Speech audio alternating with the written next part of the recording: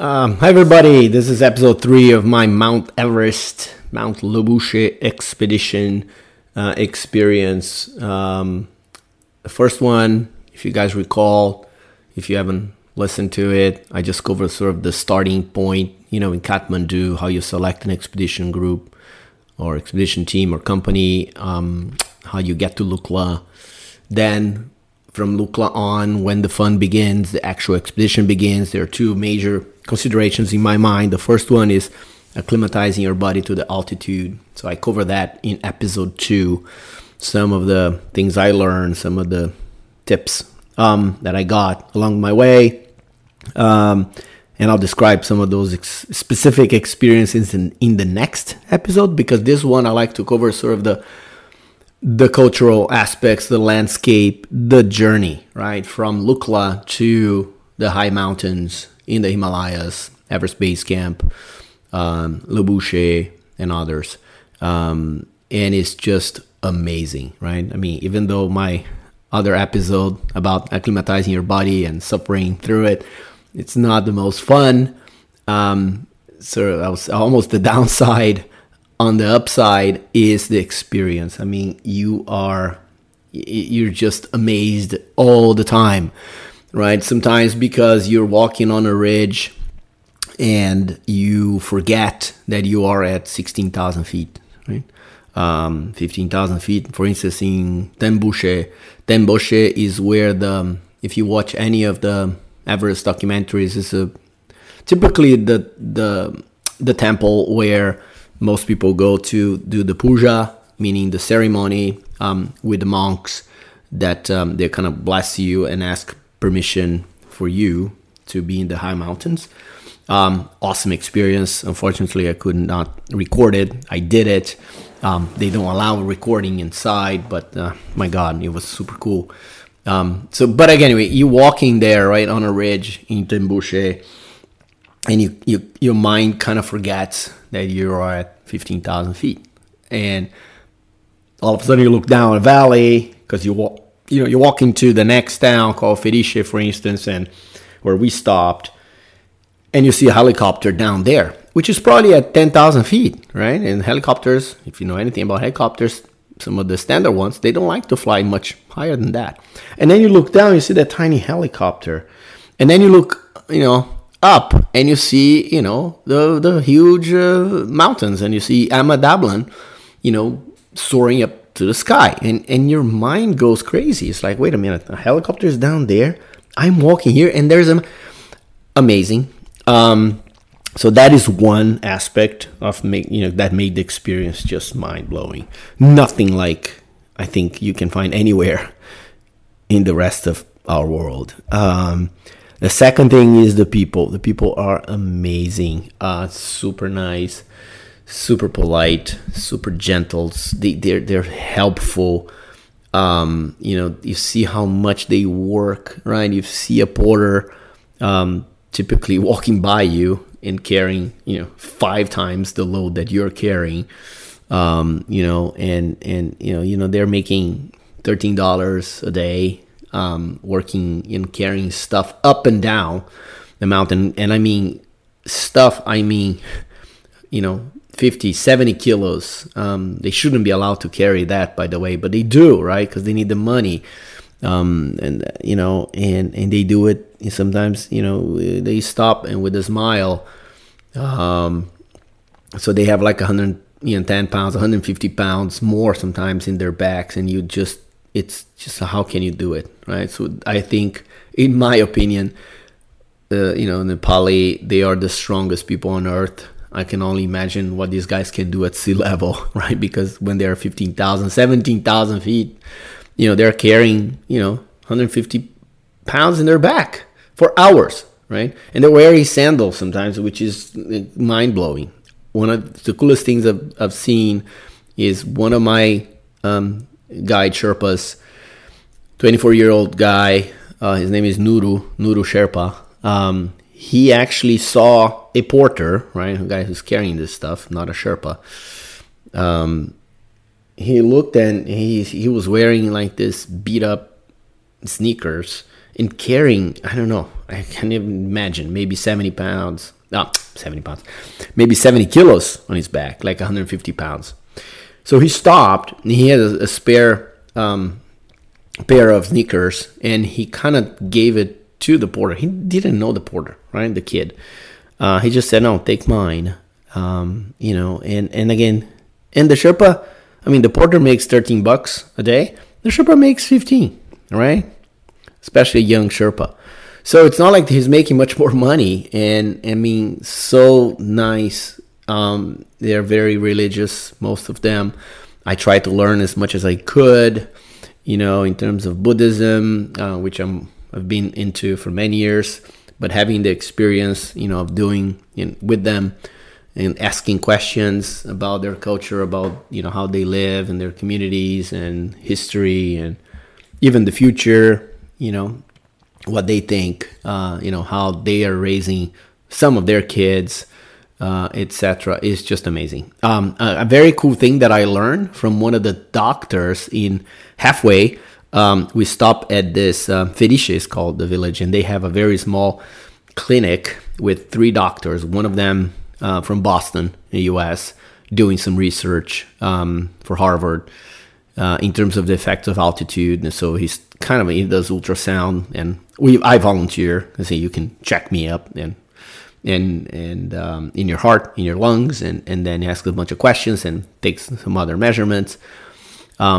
It's never been done at altitude. So, and the other one was from Brazil, and she was great, and we could speak Portuguese there. And the third doctor was from Nepal. So one thing that I learned, if you look at the pictures from the kids, they have the cheeks super red and the nose, right? And I thought some of them are like, oh my God, right? One of them, I thought that she actually fell because he was super red. I mean, looked like he was actually scratched, and it's not the case. It's because the kids have so much red blood cells because they were born and genetically are already different, and they were born in that environment. So they develop so much red blood cells that it shows off on their cheeks and the point of the nose. As they grow older, of course, right, especially with the sun, you know, the tanning that you get, and remember the UV are, you know, 20, 30 times higher than at sea level. So, you know, it goes away, but it doesn't really, right? They still have that high number of red blood cells in their blood compared to us, right, who were born and live in, you know, close to sea level. So again, it's just super cute. They're awesome. I brought so many good memories, and I think I made some friends. Luckily, everybody's connected to the internet now. So even Nuru Sherpa, you know, is on TikTok, and he was doing this TikTok videos, which I was not very familiar up until I spent a month with Nuru. I actually downloaded TikTok on my phone. I follow one person, which is him. And I hope to keep, you know, in contact as much as I can with these guys. Again, amazing culture. You stop, as I said in the previous 2 episodes, in the tea houses. Right? The tea houses you can think of, they just don't serve tea, although they do serve tea. That's pretty much where you're going to drink while you're there. Either honey, you know, ginger honey tea, which is my preferred, or mint, right? This is 90% of the cases, that's what you're going to drink. You don't want to drink any beer past 15,000 feet. That's what I did, actually. I stopped at 15,000 feet. I had a beer. But it depends on how you're feeling, really. I was the only one. That being said, back to the tea houses. They are, think of it as hotels. Very, very simple hotels. They typically have one big dining room. That is, you know, you got to have breakfast there, lunch sometimes, and definitely dinner. Right? Or everybody gets together, different expeditions. And then you have the rooms. It depends. You may get lucky and have a bathroom inside your room, or you get a common share bathroom either outside or sort of down the corridor, right? Outside your bedroom.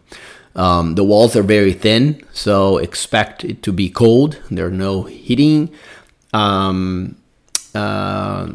again, if there are earthquakes, and we got through a couple, 4.3, 4.2, so nothing major. It's still, the whole structure shakes. We're on the second floor when one of those earthquakes happened, and because the walls are very thin, I mean, the whole thing was shaking. It's been there for a while, and I think that's almost, I would say, by design. So, nothing happened. Well, this is great, of course, but you never know. But it's going to be cold. It's the beds are great, I think, right? It's better than sleeping on a tent any day of the week. And you can sometimes, as you get higher, I would say in this town called Felice, and higher, you will try. You're gonna feel cold, right? Sometimes they will give you a blanket. Sometimes the blanket's not thick enough.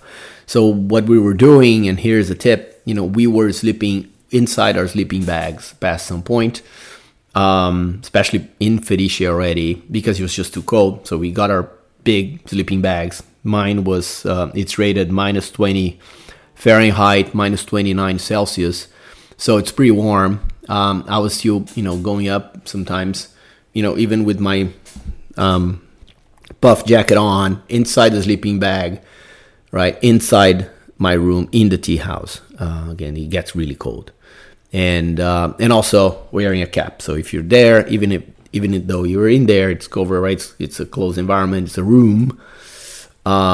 It gets super cold in your head. So I was sleeping with my cap on, my little hat.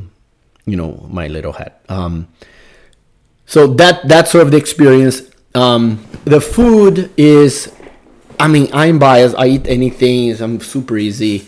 I really enjoyed every meal I had, every day, for about 3 weeks straight. It's always the same menu pretty much. So what you're gonna find is, if I can summarize it, there's a little bit more selection than what I'm gonna say, but basically, right, you're gonna have tea, as I said, right, and you're gonna have a choice of fried rice or noodles in every tea house. Every tea house is like almost the same. It's the same menu. You can select chicken only, veggie, mixed. I always went for mixed, but you never know what you're gonna get. So I wouldn't recommend you get mixed unless you feel good about not feeling sick. I always got mixed. The mix, again, sometimes it's like eggs and cheese and tuna and chicken and some veggies, and sometimes it's like tuna in a can. So I thought I was just eating as much as I could. And that's a lot of protein, so I tried to get it. So you get the fried, and then the interesting thing is you get the desserts. The desserts are always the same. There are basically 3 types, right? It's all they call an apple pie, which looks like it's deep fried, right? And there's some apple inside, and it's like what do you call this? An empanada, right? It's not a typical apple pie in the American or English way. Or you have a Mars, the chocolate bar pie, which is just the same dough, right? Empanada, like you just deep fry it with the Mars inside, or a Snickers bar inside, which is also delicious. Remember that you need a lot of calories, so it's great because you can eat all that junk food, and you're gonna burn it. So if you don't feel sick, recommend you do it, and it's very good. It's a Snickers bar, deep fried, so you can't go wrong with that. You can also choose other options for an entry, like it's not noodles or fried rice. There is always an option. Sometimes it's not on the menu, but my Indian friend was always ordering dal bhat, which you can rice, lentils, and sometimes some meat or some curry. So he always got dal bhat, for 3 weeks straight, because that was the only thing that was good for him in terms of being regular and not feeling sick or anything like that. So you can always ask for that, even though it may not be on a menu.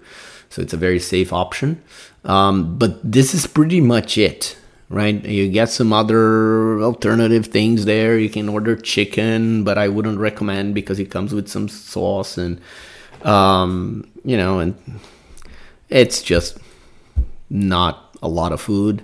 I would play safe and either go noodles, fried rice, dal bath, right? And then some of those delicious desserts with lots of tea. So that's sort of the tea house experience. Breakfast, or almost the same menu, but very standard. Omelette, porridge with apple, honey, lots of honey, which is good for acclimatization, I heard, and ginger. So go figure. And it's just amazing. You get to know the people. You get to know the other folks from the other expeditions. You make some friends, especially over dinner when people have more time, until you wake up and you start, the hike next morning.